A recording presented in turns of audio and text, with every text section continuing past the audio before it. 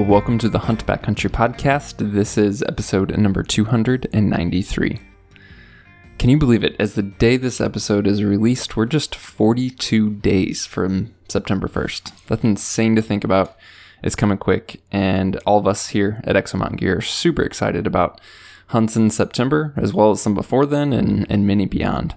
I hope you guys are getting prepared for fall. Hope this show is helping you do that. And if you need anything from us, from Exo Mountain Gear, don't hesitate to reach out and we can get you set up. Everything's shipping in just 1 to 2 days, which is great. On this episode, we're speaking with our buddy JD. As you'll hear about, he has experience as a guide, hunter, and also has worked professionally in the optics industry.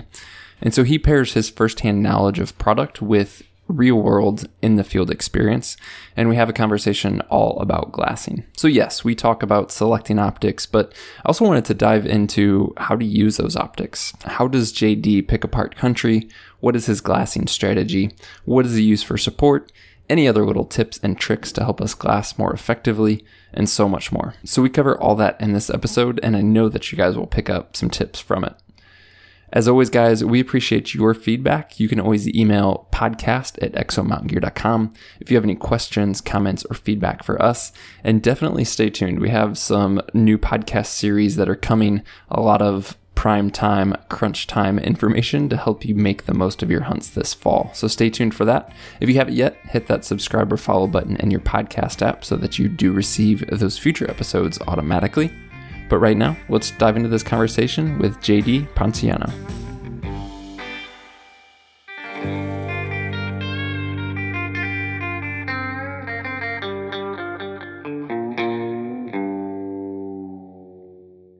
JD, welcome to the Hunt Backcountry podcast. Excited to have you join us, man.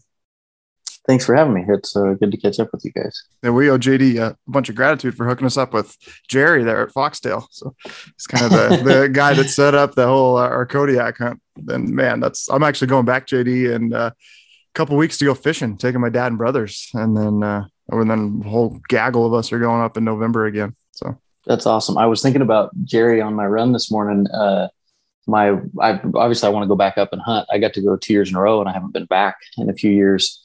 But my wife the other day, she was like, I really want to go up there and fish. And I was like, what? I was just so excited that this was her idea. So I'm hoping to line that up here soon. Nice. But I love Jerry. Jerry's just one of my favorite people on the planet. He's a lot of fun to be around. And yeah, I don't know about you guys, but the trips that I did, I gained weight. And I'm like, Jerry, we're packing out deer every day. I should not be gaining weight. Yeah, it's like Thanksgiving dinner every night. Yeah, definitely the only multi-day hunt I've been on and come back heavier for sure. Those short days too, that makes it hard. You're eating a lot. Yeah, that's true. So yeah, you're in terms of the podcast audience. Yeah, JD, you may not know, but your claim to fame is all the conversations Steve and I have had about Kodiak is all your fault. So thank you. But besides that claim to fame, I guess just start off with like a personal introduction, background, share what you want there, as well as kind of involvement in industry, things like that to help guys get to know you. Yeah. So currently I'm a territory manager for Zeiss. I've been in this role for a few years now. Previous to that, I had a retail business where I carried Zeiss as well as other optics companies. Before that, it was archery equipment, way back in the day when First Light had retailers.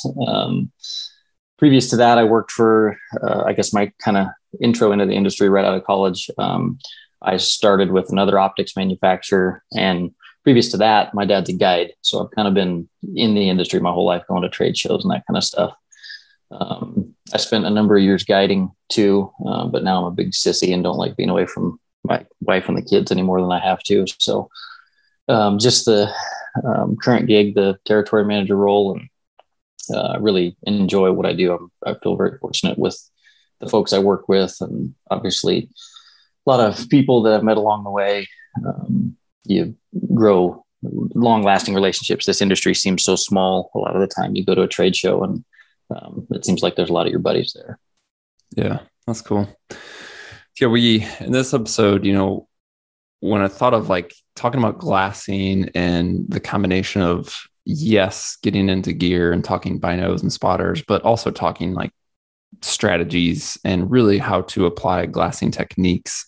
I thought of you because you obviously, as you said there, you have the background and even current experience on the product side, but that's all informed by your history as a guide and currently to this day still a super passionate hunter. So you're not the guy just at the trade show talking, but you're out there using stuff all the time. And so that's a good marriage. Would you say that like your use of optics as a hunter personally, like do you rely heavily on glassing or is that just purely situational? And by that, I mean, it obviously depends on the hunt, but some guys are just more prone to either preferring to or enjoying spending a ton of time behind the glass versus, maybe other strategies on a specific hunt. Yeah, I think several things, but I enjoy just looking at critters, whether I'm on a hunt or not.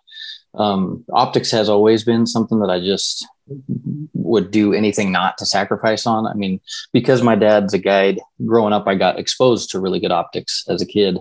And then I was like everybody, I went to college and was broke and didn't have any money. So I had some, binos that came with a rangefinder kind of thing. And you learn the hard way that it's not as enjoyable. But the glassing into things, because I enjoy it so much, I feel like that's helped me. The biggest thing is just slowing down. I used to just feel like, the further I hike and the harder I go, the more I'm going to see. Well, you can bump a lot of critters doing that, but it's a lot harder to kill them that way. So spending more time glassing has helped me just, if that's my approach, that I feel like I'm more successful because I will notice things that I didn't used to, starting near to far, on a hunt where I've got very vivid images in my head of times that I blew it because I was looking across the canyon instead of right under my nose. So spending more time just being patient and glassing and making sure that you peel apart an entire area so that you don't cost yourself something that was kind of a layup.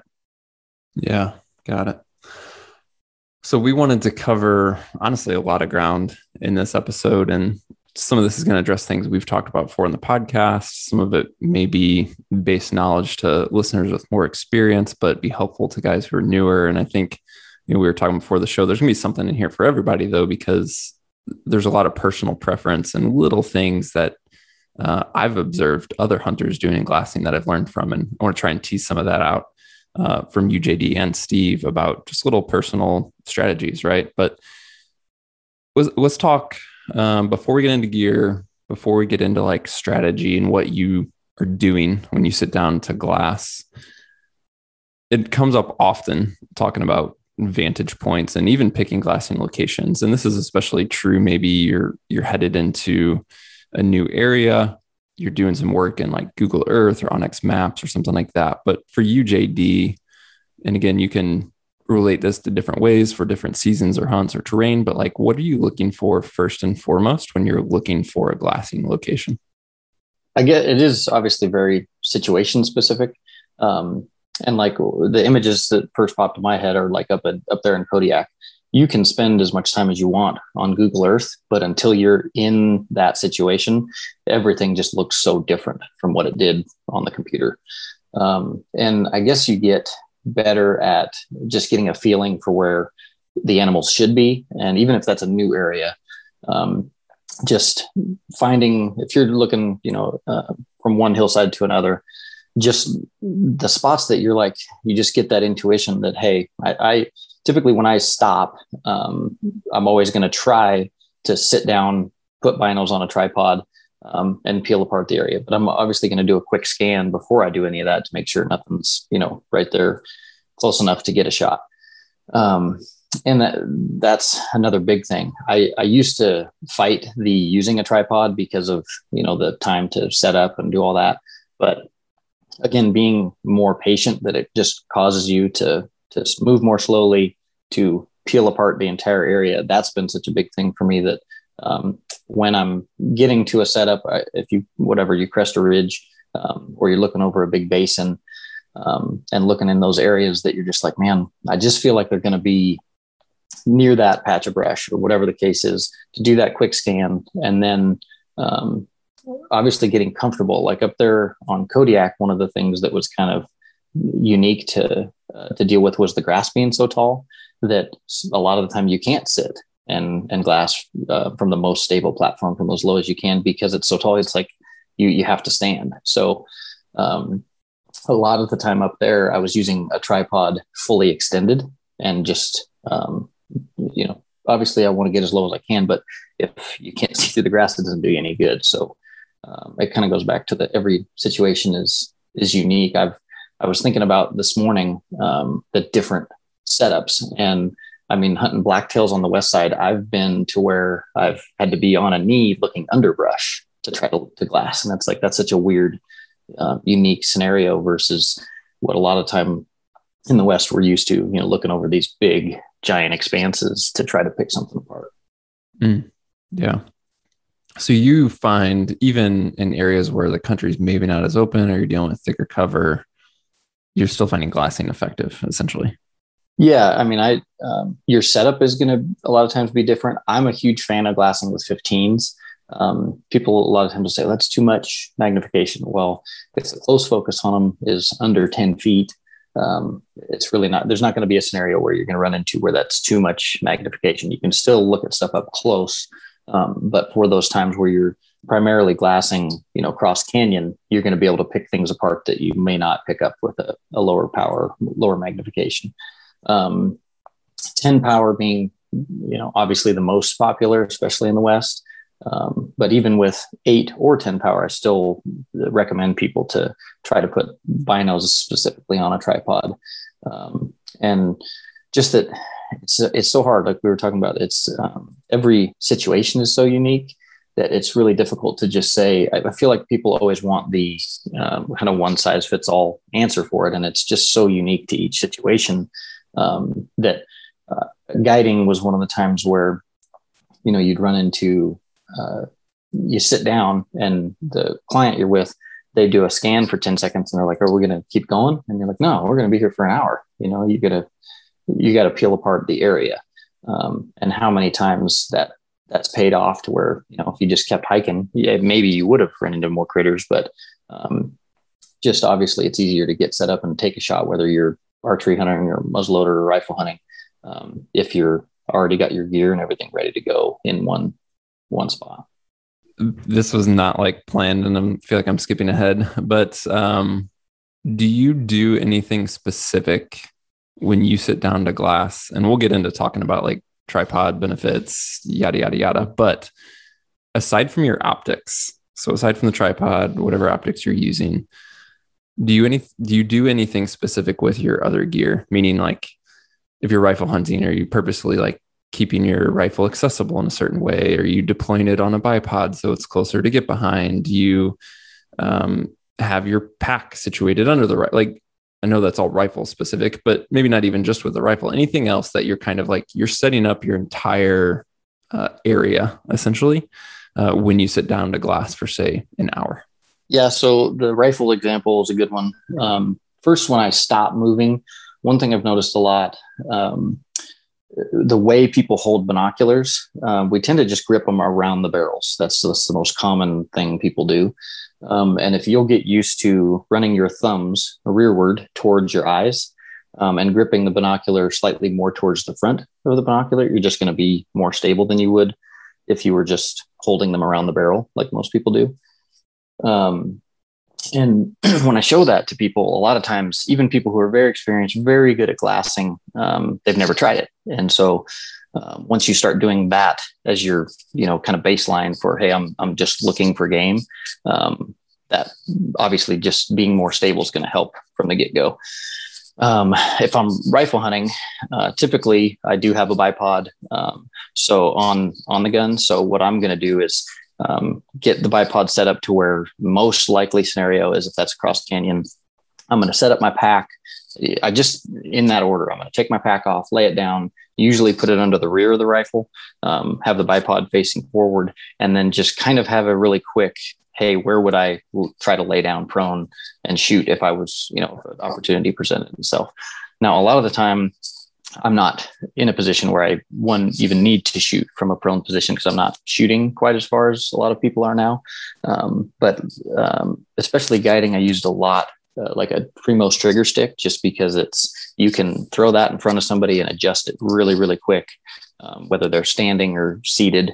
And for folks that may not be as comfortable getting set up to shoot, it's just a really easy, stable platform to get onto. But then it's also another thing that I can provide for the person that's with me to glass from. And getting to the, I don't want to keep jumping back to the tripod thing, but most, especially if it's a client, you're not dealing with somebody who's going to have a tripod. So if I'm using my binos on a tripod and I've sat down and, I've gone through all that stuff that we already talked about, but then I can hand them that trigger stick and they have at least that to glass from, it's giving them a more stable platform than they would have had if they're just hand holding. Mm. Yeah. And you could do something similar with, like, if a guy doesn't have a trigger stick, but has a trekking pole, like, again, there's varying levels of like stability, right? So, you can freehand with no support. You can add a trekking pole or trigger stick providing some support that's clearly not going to be as stable as a tripod, and essentially use what you have and work your way up to the most ideal. Yeah, I'm trying a new one this year. I don't know if you guys have seen it. It's called the Wiser Precision. So it just connects your trekking poles, because I used to make fun of guys that use trekking poles, and then I started using them. And so I just have them all the time. And so I feel like it's something that, it's a really easy thing. It's already there. It's on my trekking pole. So why not have it as another platform to be able to glass from? Yeah. Mark had those in Kodiak when we went 2 years ago, and it was like a game-changing accessory, in my opinion, that, as you pointed out, the grass was so tall there, so unique that just, you got to get a stable rest. It's got to be, 3 feet off the ground. And those things were incredible for that. And as a rear support. So I go to a lot of shooting schools. And so every shooting school is different. Some places you're going to shoot from a bench, some places you're going to shoot prone, but other places it's more hunting specific, where a setup like that, they're just going to hand you the stuff that you would have on a hunt. And they're going to say, shoot at 600 yards or whatever the distance is. And so obviously just trying to shoot off of a front rest, you still have the wiggle of the rear. So having the ability to, I just don't really hunt that much anymore by myself. So usually my hunt partner and I can split things up to where, if he has trekking poles and I have trekking poles and we both have that Wiser Precision on there, you have a front and rear rest really quick.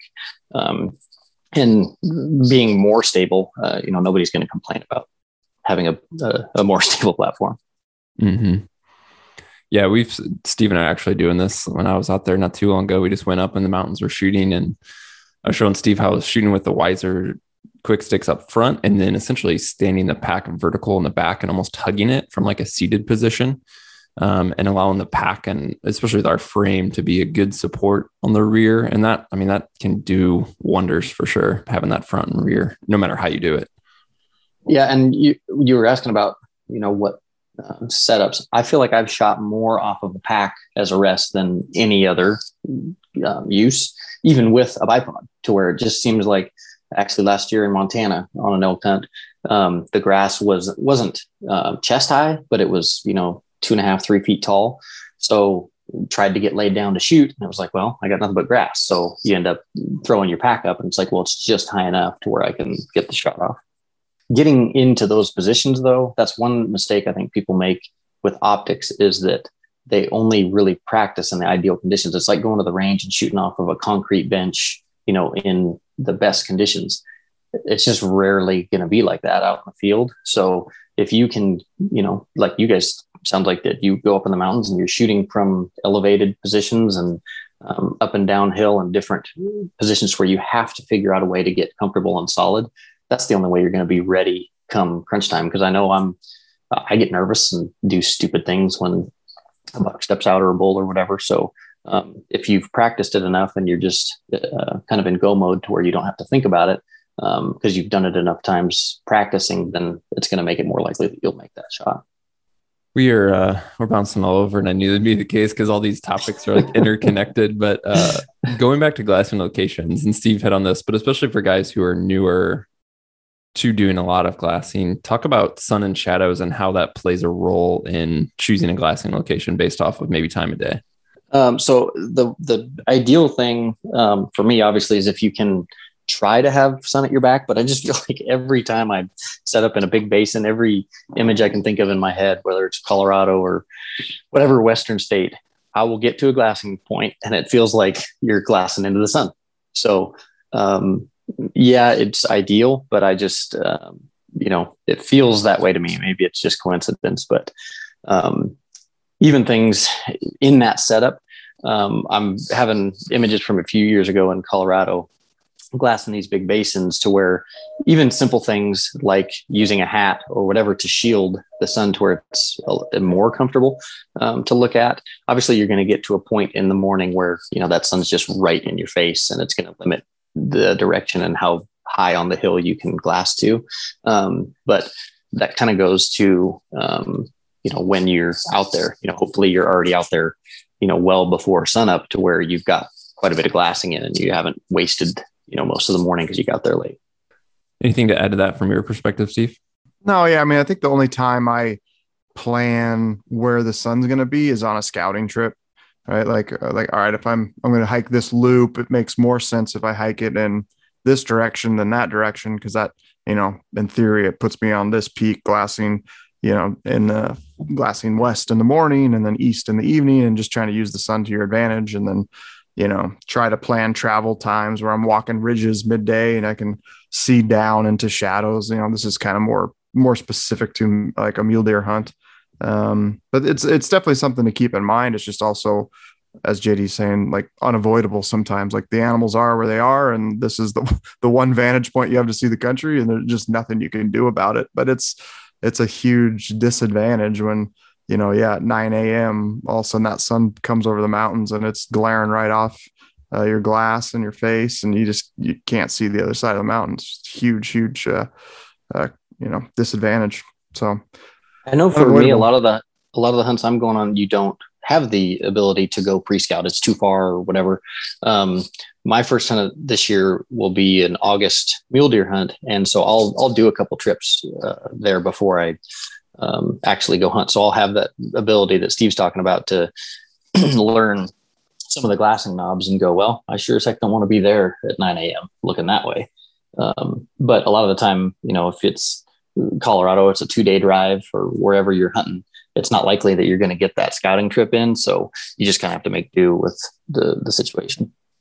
I feel like anytime we're talking about like glassing locations, finding vantage points, etc., everyone's just automatically assuming like go high, gain the high ground, get that advantage. But at certain times, certain circumstances, the way certain country lays out, sometimes it could be better to glass from below. So for either of you guys, do any specific situations come to mind for that? Or how do you evaluate that, where it's like, well, maybe the best advantage isn't gaining all this ground, but it's actually staying low and looking up into a basin or something? For me, it's pretty rare that a hillside has that kind of that concave shape, right? Typically they have a convex if you're like down in the bottom of it. So you can, like false summits, right? You see those all the time. Rounding over. It's rounding over. So there are some hillsides that just immediately come to mind that you can glass really, really well from the bottom. One of my favorite deer spots, you just hike like 100 yards up the other side and you can see the whole mountain. I just find those are really rare. Typically you just got to gain some elevation and get across from something. So I was just on Google Earth yesterday, like looking for my first scouting trip for my sheep tag, and I just basically panning around and looking for like, all right, this is the area. What are my vantage points, and I found one, like, these two draws and there's kind of a big elbow on it. And right on top of one of the elbows is a pretty prominent, look like 100-yard, just flat spot. Would be great place. And then, I get in there on Google Earth and double click a couple times it takes you to ground level view and you can pan around. And it's like, yeah, this is going to be a great glassing spot. I got to climb 2,000 feet up to get to it. And it's on the same side of the mountain, like the across the drainage and climb up the other side and glass across would be like 3.5, 4 miles. Like that's probably too far to be picking out sheep. So yeah, I think for me, I just use all the tools that are available. And then oftentimes you just got to get boots on the ground and, like, oh, no, this isn't a good glassing spot. Never mind. Sometimes it could be a great spot, but there's trees and brush and you can't ever get a clear view of the hillside that you want to look at. So you just got to do your homework and then get there and adjust as needed. Yeah, last year I took my brother on his first archery elk hunt, and we were hunting real early in September, so they weren't doing a lot of talking. So we were doing a lot more glassing. And what Steve's describing with the shape of the hill, we spent more time, that middle half of the hill, regardless of where we were, because several things. One, if you'd get to that upper third, above timberline, there might be a tree or two, but if you were glassing from that spot, you're, 150 yards from any cover. So even if you get, some elk that feed out, you don't have anywhere to try to make a stalk. And then if you got too low, not being able to see uphill because of the timber, and same thing to see the bottom, bottom third because of the timber that's in there, just maximizing the area that you can see. And it's kind of one of those field things. You have to get to that position on the hill to figure out, well, this gives me the best vantage from here to see the most country. So going back to we're at a vantage point, whether that's, mid-mountain, high, low, what have you. We talked a little bit about JD, what you're doing with other equipment like your rifle, and you've touched on this in passing, but I want to pick apart, like, you sit down, you're going to glass in this area for, a good little bit, half hour plus. Like, how do you start picking apart country? So are you like immediately super analytical, laying out a grid, I'm going to move here to there? Are you making that scan with the naked eye just to the most obvious places like open patches, or maybe able to spot something before you get in the glass, and then kind of like dissecting your way into, needing to pick country apart further with the glass? Like, in the end, like, what you sit down to a new area to glass, like, what is your strategy? What's the process of how you're actually picking apart that country? Yeah, I have some really vivid times that I've screwed up coming into mind. A couple of years ago, what you mentioned about, am I scanning with the naked eye? I was elk hunting in Oregon with a buddy, and it was pretty open where we were, and we stopped, and we had seen a bull cross canyon, and we were finally within, what should have been what I thought was like 100 yards. Well, the bull was feeding toward us that whole time. So I did a scan with my eyes, kind of a 180-degree scan, didn't see him, took a few more steps. And if I had used binos, I would have seen that he was walking right at us, and I would have maybe got a shot off instead of just watching him take off through the timber.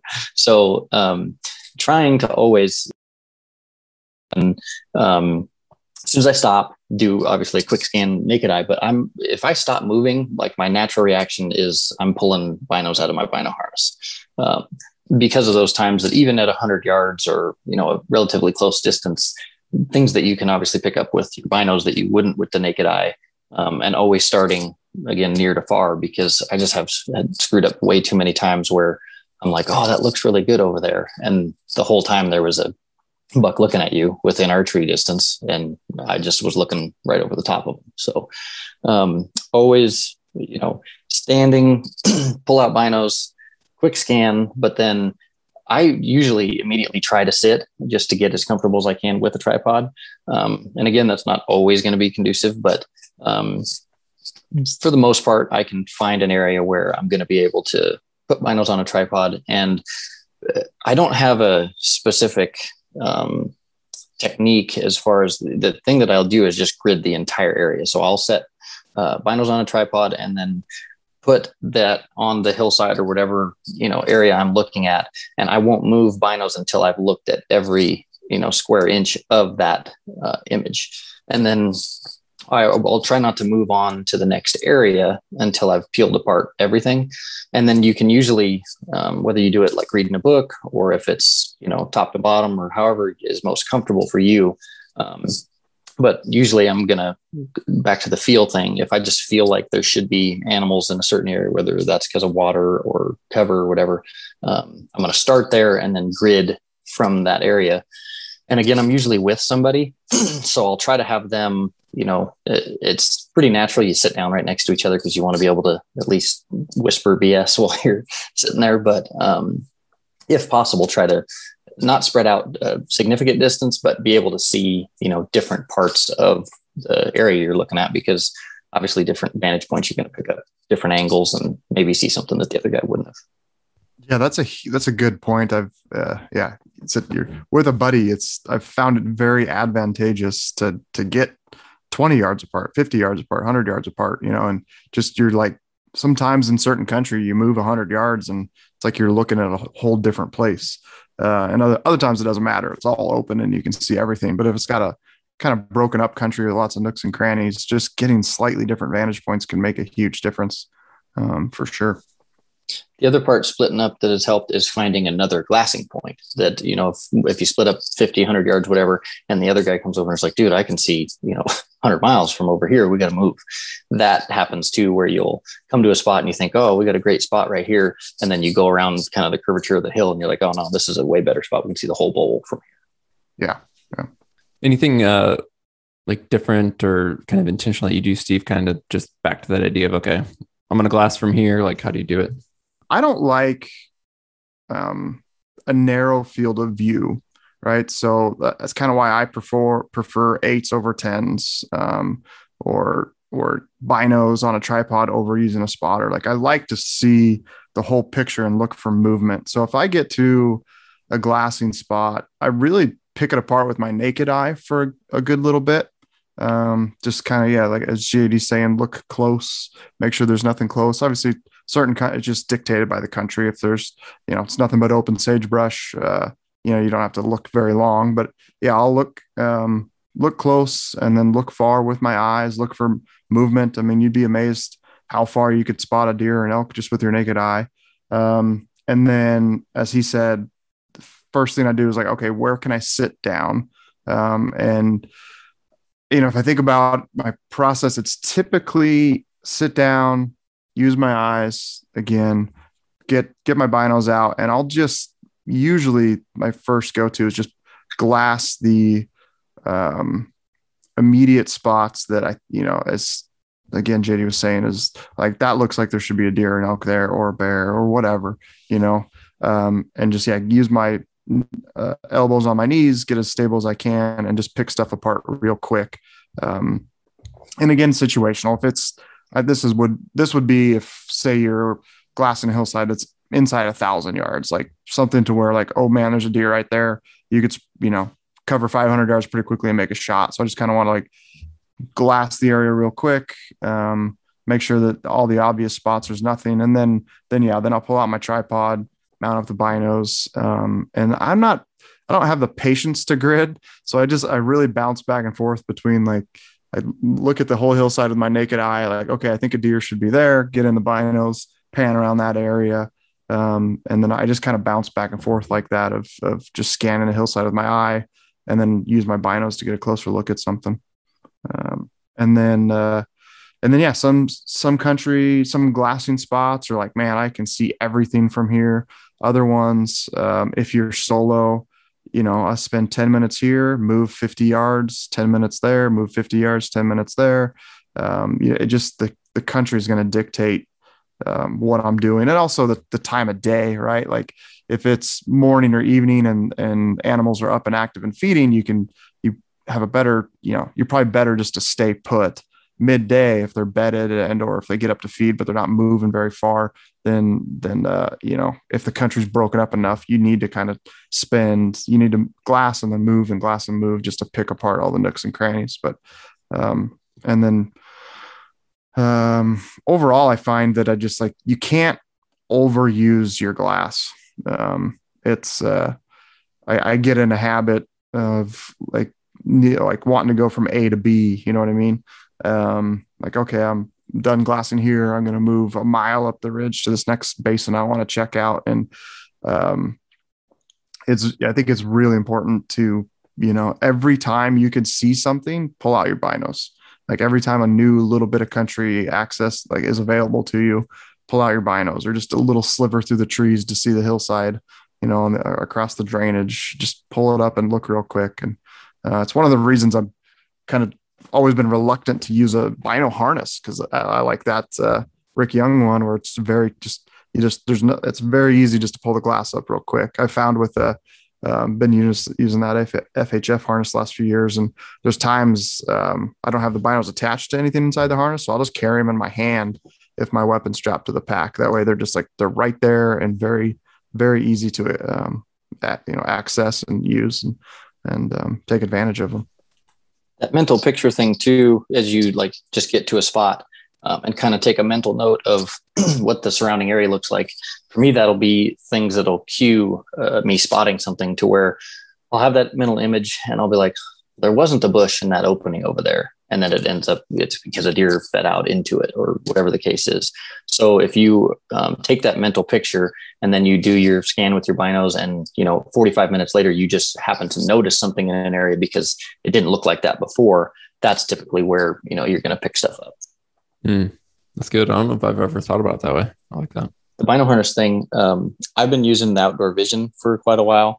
And I've used a ton of the different bino harnesses on the market, including the FHF. The Kodiak trip, the first time I did it up there, that's when I went away from any bino harnesses that are open on any side because I was getting the alders in my binos. And, the weather up there obviously changes every 5 seconds, but getting snow, sleet, that kind of stuff inside the binos where the Outdoor Vision is fully enclosed, so you're not getting all that.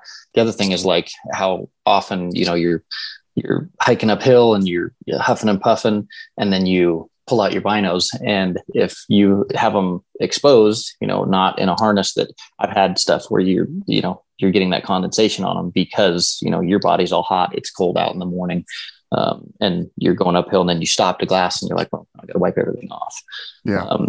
And what you mentioned, Steve, about having them really accessible. A lot of times if I'm in a position where I'm like kind of moving from glassing spot to glassing spot, I'll just keep them open for the reason you were describing, where it's, they're really quick in and out. I can grab them out. Yep. Do you leave them like attached to the harness, or are they kind of free? Like you just take them out, set them on the ground? It's funny you mentioned that because like last year, the hunting with my brother, he was using Victory SFs, non-range finding binos. I was using RFs. So with the rangefinder, and this will be kind of a long-winded version of why I have to explain, but I didn't realize how often when I'm talking somebody into an animal, how often I use the range. And my hunting partner was the one that pointed this out. But last year it would be, I'd spot an elk and I'm like, oh, he's down here. And I was trying to describe it to my brother and he was looking, 500 yards too far or too short kind of thing. But when I would say it's 650, I'd hand him mine, he would range and go, oh, now he's at least in the ballpark. And it kind of walked him in using the range as a way to figure it out. Cause I know everybody has their own technique on describing an area, but it's pretty common, he's by the tree. And you're like, well, there's a million trees. See that bush? See that bush? It is funny to be in that scenario. Like, I just remember that on the bear hunt this year, Mark, where somebody was looking at a bear and like it took like 10 minutes to get on the freaking bear because there just wasn't anything distinct on the hillside of like this tree or that rock. It all kind of like, he's like, oh, look at that white thing over there. I'm like, what freaking white thing? There's 100 of them, That's kind of funny. I've never thought of using rangefinder binos is fairly new to me, just the last few years on and off. And I've never thought about using that as a tool to walk somebody in. That's a pretty good idea. That is. Yeah. My hunting partner was the one that I was using SFs. I think this was 2 years ago, and we were blacktail hunting in the late season archery, and we came to a really open area. And a lot of the time that's not the case, with blacktails, you're hunting a lot of the real thick stuff. And we were looking really long ways off, and there was bucks fighting, and there was a lot of stuff going on. And every time I was trying to talk him into something, he was like, how far? And so then I would pull out my handheld and range stuff. And that's when it kind of dawned on me, like, oh, we use this a lot more than I ever realized. You taking a range and saying, okay, the fir tree that's at 850, go to 3 o'clock from that. And then, it just narrows the field and the window that you're looking in a lot quicker. The more I use RFs, the more I like them. And it's the same thing when I go to not having them. I'm like literally searching for the button. Like I don't realize how often I'm ranging stuff. And that's just another reason now where they make even more sense to me. Yeah, I had this was probably 6-8 years ago. I was guiding a mule deer hunter, and there was 3 bucks, and they were kind of doing hot laps around each other, kind of not really sparring, but like, sizing each other up kind of thing. And looking back, I should have just told him a yardage, but he had to have an exact yardage before he would shoot. And so I was looking with binos, and I'm sitting there going, okay, he's the buck on the left and he's 332. And then they would move and he would say, I need another range. And so I was frustrated, but I was going back and forth between binos and a handheld. And with range finding binos, obviously, then you're just able to say, okay, now he's the buck on the right and he's 334, even though it's a real minimal change in yardage, but just being able to do everything all in one. And for me, range finding binos, the biggest benefit is during archery season. When a bull's coming in, and I'm just not very bright, so I can't remember all the yardages when I try to range everything in a setup. So being able to quickly, like what Steve was describing, having your bino or rangefinder accessible. I leave my harness open and my string can clear. I shoot that way when I'm shooting in the backyard or whatever with my harness open, like the biggest platform that I'm going to deal with. But I just get too nervous to where I've had times where with a handheld, I'm trying to range, whether it's a bull coming in and I hit the tree behind them or the brush in front of them. And I'm like, I know that's not 22 yards. It's like 40. And then same scenario, like on a mule deer hunt, you're on a stalk and all you can see is an antler tying, and you're trying to get a range and you're like, I don't know if I got the sagebrush 20 yards past him or 20 yards in front of him, where with a range finding bino, I can see that red donut, for the range, and I can hit him on the nose or on an antler tip and know that's the exact yardage. So I've just had too many times in crunch time where range finding binos were the ticket instead of, having to go back and forth. I talk to people all the time about, they'll just bring a handheld on the final stock. And I to me, that's a nightmare waiting to happen, because I've had too many times where I pick something up in that, last 100 yards with range finding binos that there's no way I would have seen with a monocular. Yeah. I've always been hesitant to use range finding binos for archery. I just to me, and when I visualize I'm about ready to kill an animal, it's like kind of holding my riser in my hand and ducking my head behind it just so to hide the movement. And I just bring up my, handheld in my right hand and just click a range and then shoot. I always just thought there's just more movement going on with the binoculars. And I talk to people about this all the time. And to me, it's the same amount of movement, but I move less with them because of what I'm describing, where say elk, I got my bow in my left hand, the bull's coming in and they seem to come in the window you weren't expecting them to. And I always have, whether I'm calling or if I'm shooter, I always have my range finding binos resting on my top limb, and I'm, ranging as one's coming in. But then when it seems like it never fails, they get within 60 and there's like that, they're not sure kind of thing if they want to come any further. And getting ranges at those distances with handheld and having to go back and forth. Typically, I'm not using the binos as much to be like, is the bull big enough? Usually I'm like, I'm going to shoot him no matter what. But it's, again, I've had scenarios where if a bull's got his head peeked around a tree and all you have is like part of his antlers and his nose or whatever, being able to range that so that when he takes that next step, you've got an accurate range, because I know I've screwed it up where I tried to range the ground in front of where I think they're going to go, but I shot the laser 15 yards past, where he actually stepped to. And it's more so on deer where I've whiffed and I'm like, you range it afterwards and you're like, man, if I'd have known he was 40 instead of 55, I feel like I'd have made the shot, Mm-hmm. But to me, and I actually showed an outfitter this year at one of the shooting schools. He was saying exactly what you described, Steve, that, with a bow, I just feel like, it's less movement. And so I put my harness on and I acted like I was holding my bow, and I went back and forth showing him the difference in movement with the range finding binos versus the handheld. And I just, not everybody, it's going to work different for everybody. But for me, it's the least amount of movement, because I can, once the bull's in that within archery distance, I've either already ranged him or I can get that last range that I need. And very quickly, I'm doing it right now. Obviously you can't see it, but put them back in my open harness. That's another thing about harnesses that I like harnesses that fold forward like Outdoor Vision because of this situation. When I need to put them back in, I can basically drop them in the hole and not have to fiddle with pulling the flap back in order to get them in. So it's just less, that's going on. And then even with it open, I can absolutely come to full draw and not have to worry about, even if I have to lean out my, my string clearing or any of that. The other thing, like on a mule deer stock, I had this last year, I was crawling for like the last 100 yards. And so with like the Rick Young harness that you're talking about, Steve, you can obviously take the bottom part and wrap it around the objective so that it's not going to bounce.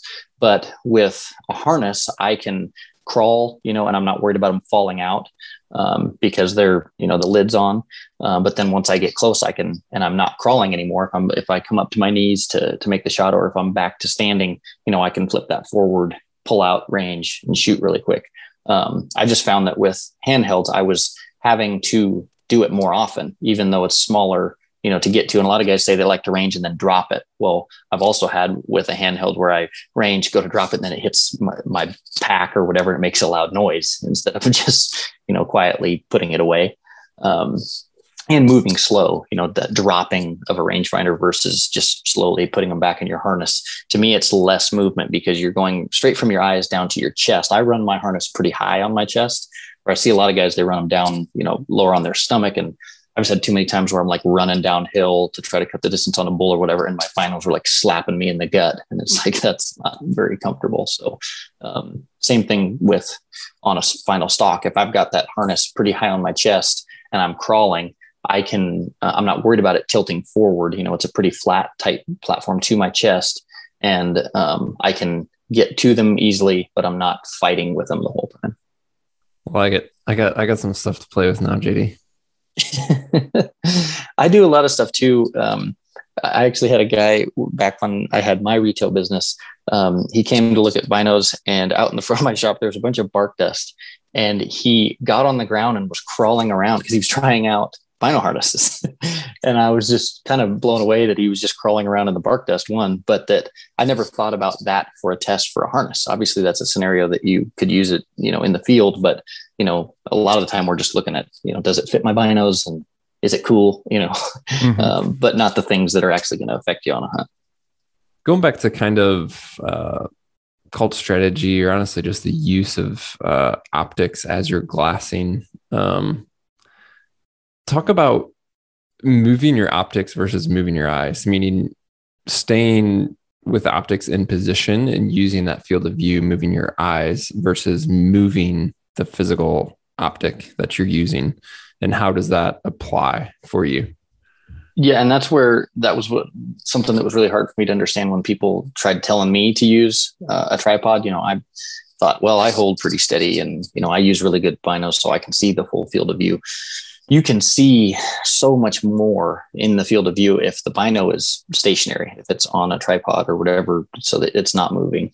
But picking apart that entire field of view, that's where obviously you see the big differences in a low end optic versus a high end optic. You can go get $100 binos that if you look right down the center of them, they're going to be relatively clear. But as you get to the edges is where the clarity is such a big deal, and you should have edge to edge clarity.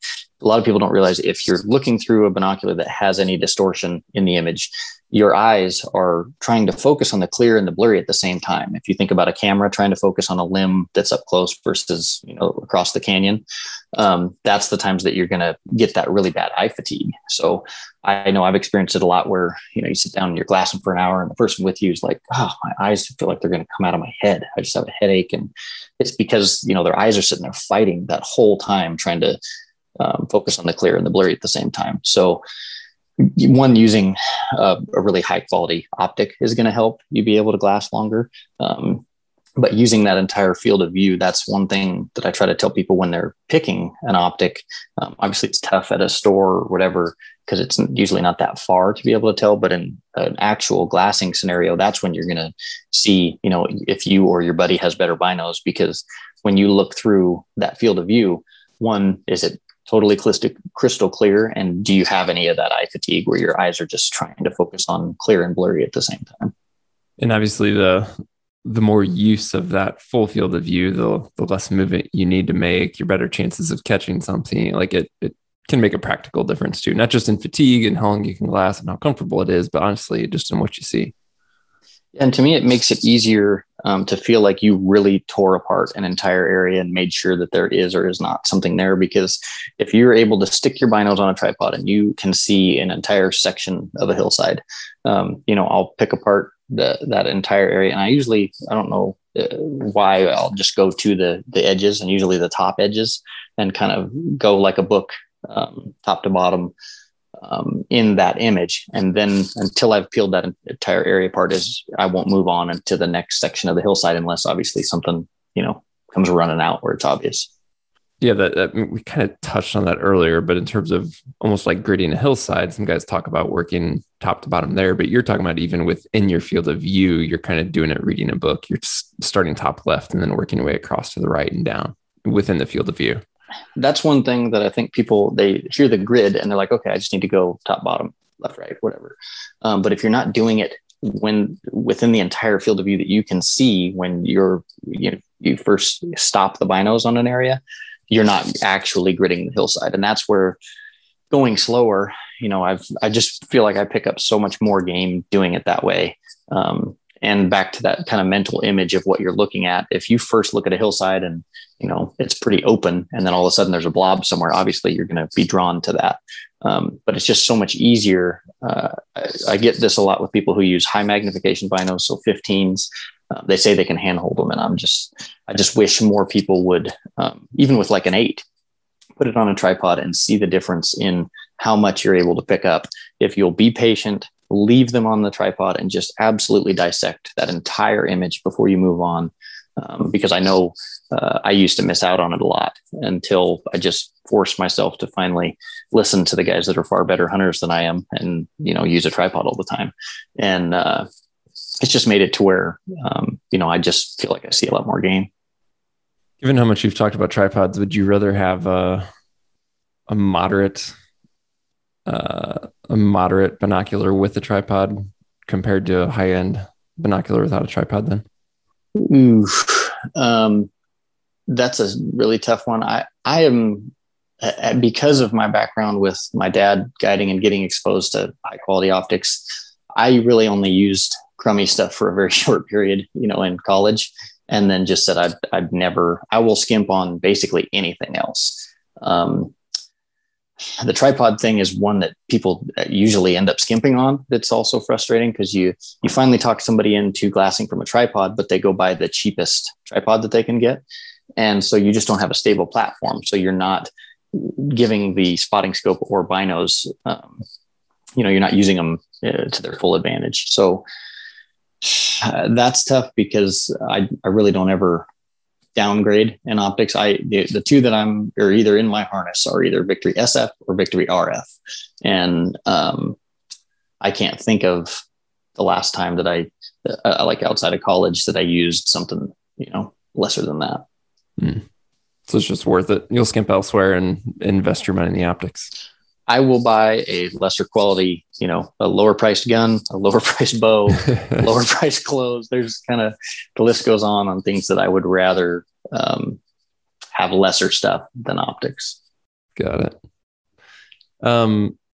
Do you feel, sticking on binoculars for a second, do you feel that most hunters set them up properly? Or do you tend to see you're working with a guy and he's describing maybe an issue or eye fatigue or something like that, and you come to find out like he hasn't properly set up the diopter or what have you for his eyes? Yeah, and because even amongst brands, different binoculars will have a different way of adjusting. So the Victory RF is a good example. On the right side is what adjusts the clarity of the reticle, so the readout of the rangefinder. I've had more than one person that thought that they were adjusting the right eye with that. So the thing that's most difficult about optics, it's not like I can set them up, get the clearest image and hand them to you and say, right, those should be perfect for you. Because obviously we all have different eyesight. But if you're able to show people, the proper way of adjusting, and I try to use the example. I just tell people it should be as crisp as it can possibly be. If you're using a high quality optic, there shouldn't be anywhere that you're kind of having to fight with it. The most common one that I see is every person who grabs binos, they immediately spin the eye cups up, and that may work for you, but everybody's eyes are inset differently. So the proper eye relief for you and I is going to be totally different. So I actually, on some binos, run the cups all the way down. Now, a lot of people that use eyeglasses or sunglasses are going to run them all the way down because that's the proper distance for them. But just because of the way my head is shaped, I guess, and where my eyes sit, a lot of the time I run cups all the way down. And I think people just see people do that. And so they feel like that's how you're supposed to do it. But everybody is different. You have to play with it to where, Mark might be on, the first click up, and Steve might be all the way out, and I might be all the way down. It's just different for everybody. So you have to, there's just not a one size fits all approach to setting up a bino, to trying to getting it as clear as you can. It has to fit for you. Yeah. That's certainly the case with Steve and I as we pass stuff back and forth. That's the first thing each of us do is change it. I'm all the way in, and like Mark, you're out, aren't you? Yeah, like half out usually. Half out, yeah. Walk us through how you set up the diopter. You're out there in the field, someone hands you some binos. How are you setting that up? So for me, I get this question a lot. I broke my left orbit in college. So my left eye, I don't see. I have 20/20 vision, but if I try to set up a bino the way that, that would say to on the box, when I go back to both eyes, it's going to be blurry. So for me, I'm never doing closing one eye and setting it up that way, because I can't. So I'm pretty unique in that it just doesn't work to set things up that way. Now, again, because everybody's eyes are different, and because of things like RF that you do have the ability to adjust each barrel, but that you're mainly using the diopter to just set your focus. The most common thing that I see is like what we were talking about, where one guy hands it to another and they're like, it's blurry. Well, one, you got to just try to play with back and forth, what's the clearest. And the other thing is trying to, when you're doing it, do it on the same object. If you're with somebody and you can find a tree that's 50 yards away, try to do it on something like that. That's pretty easy. It's a big giant tree. You can both say, is it clear or not? That's pretty basic. But I'll see people, one guy's trying to focus them at 10 yards and the other guy's looking 1,000 yards off. Obviously that's going to be just totally different. The other one is bino harnesses, folks that are like, every time I pull them out, it's moved. I didn't realize that it's just second nature for me. When I pull my binos out of my harness, my middle finger is on the diopter and I am adjusting immediately. It's just a habit that I've gotten into.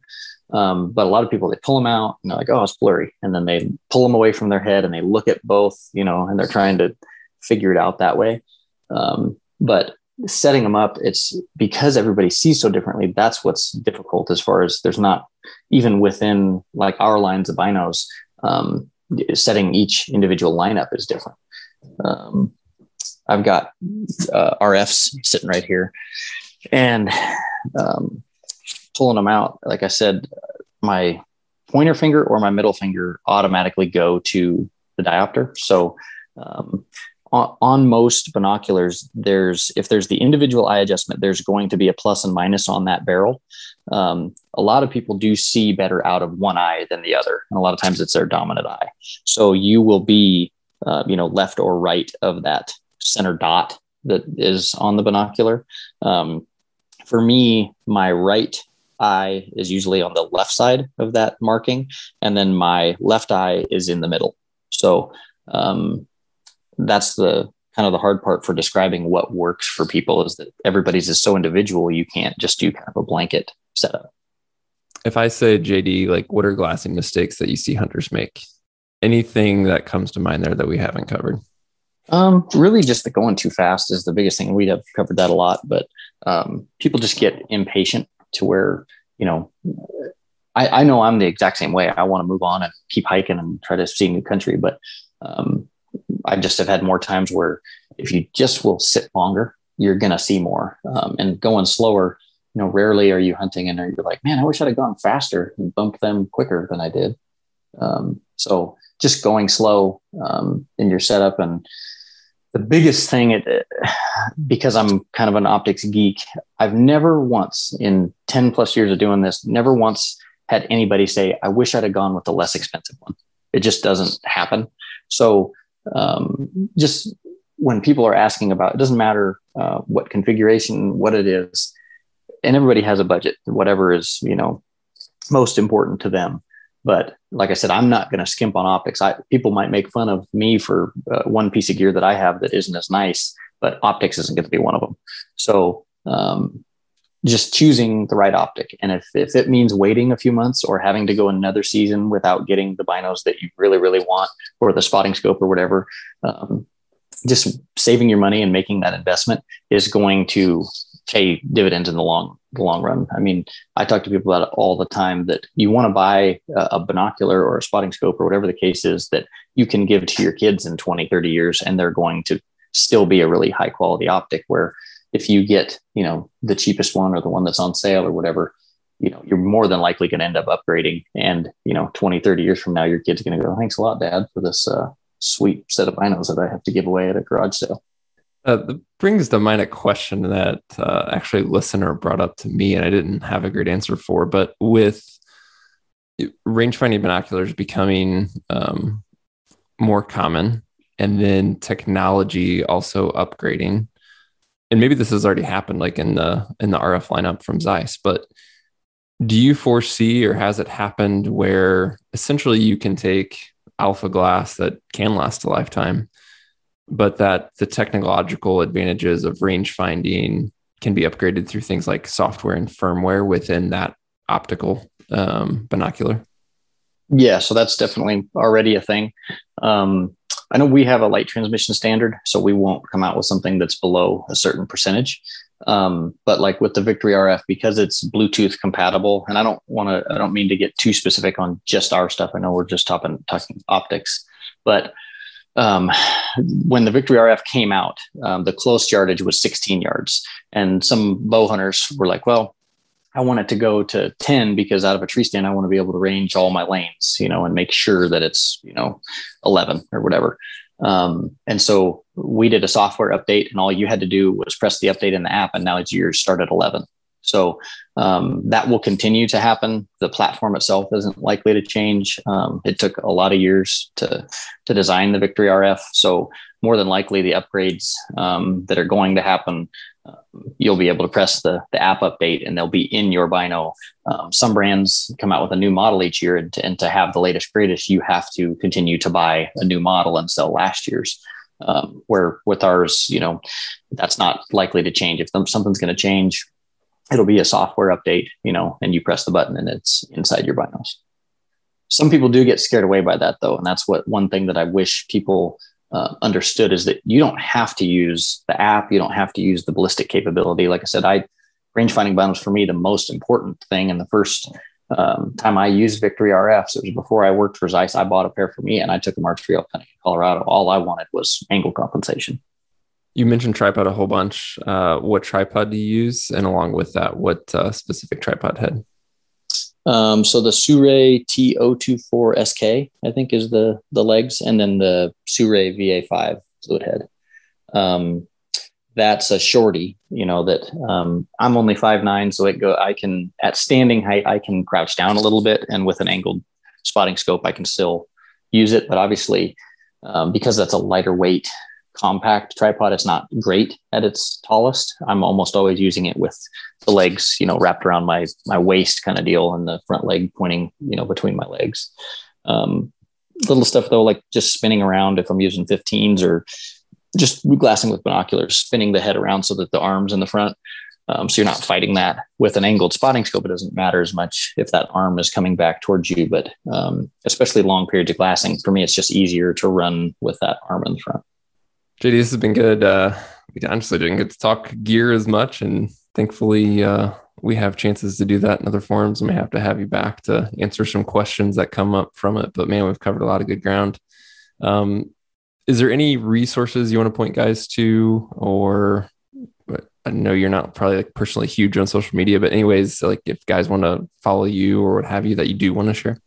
Yeah, I'm the social thing. I don't do much unless it's for work. But the biggest thing I would caution people is what you see on social media or on the forums. I hear that all the time. I read on a forum, or I saw on Instagram, or whatever. To me, that's really worrisome, because you don't know if the XYZ person was paid to do that quote unquote review. My advice is to talk to people who do it for a living. That's what I spend all day doing. Call you guys, talk to somebody who, should have a much higher optics IQ than your average person, and that can speak to and compare multiple brands and why, certain products are better than another because of personal experience. it's always painful for me if I'm at a store, a big chain or whatever, and I'm in street clothes and nobody knows I work for Zeiss, and I hear some 18-year-old counter kid telling somebody some really terrible information. I always just want to walk over and try to help. But I would just seek out people that don't have a vested interest in steering you to one specific thing, that it doesn't absolutely benefit them. Call a retailer and talk to people like you guys that don't just have optics experience. You use it in the field, and you use it, on a variety of different types of hunts all over the West, and to where the number one thing I ask people when they say, what should I get? I always tell them, tell me about you. What are you using them for? How are you using them? Because there's not just one size fits all for every type of hunting and for every trip. Well, that's a wrap on this one today, guys. I hope you picked up some information in this episode that you can put into practice in the field real soon as your hunts approach. As always, if you have anything for us, send an email to podcast@exomountaingear.com. We'd love to hear your guest suggestion, topic suggestion, or question for a future show, and we'll talk to you soon.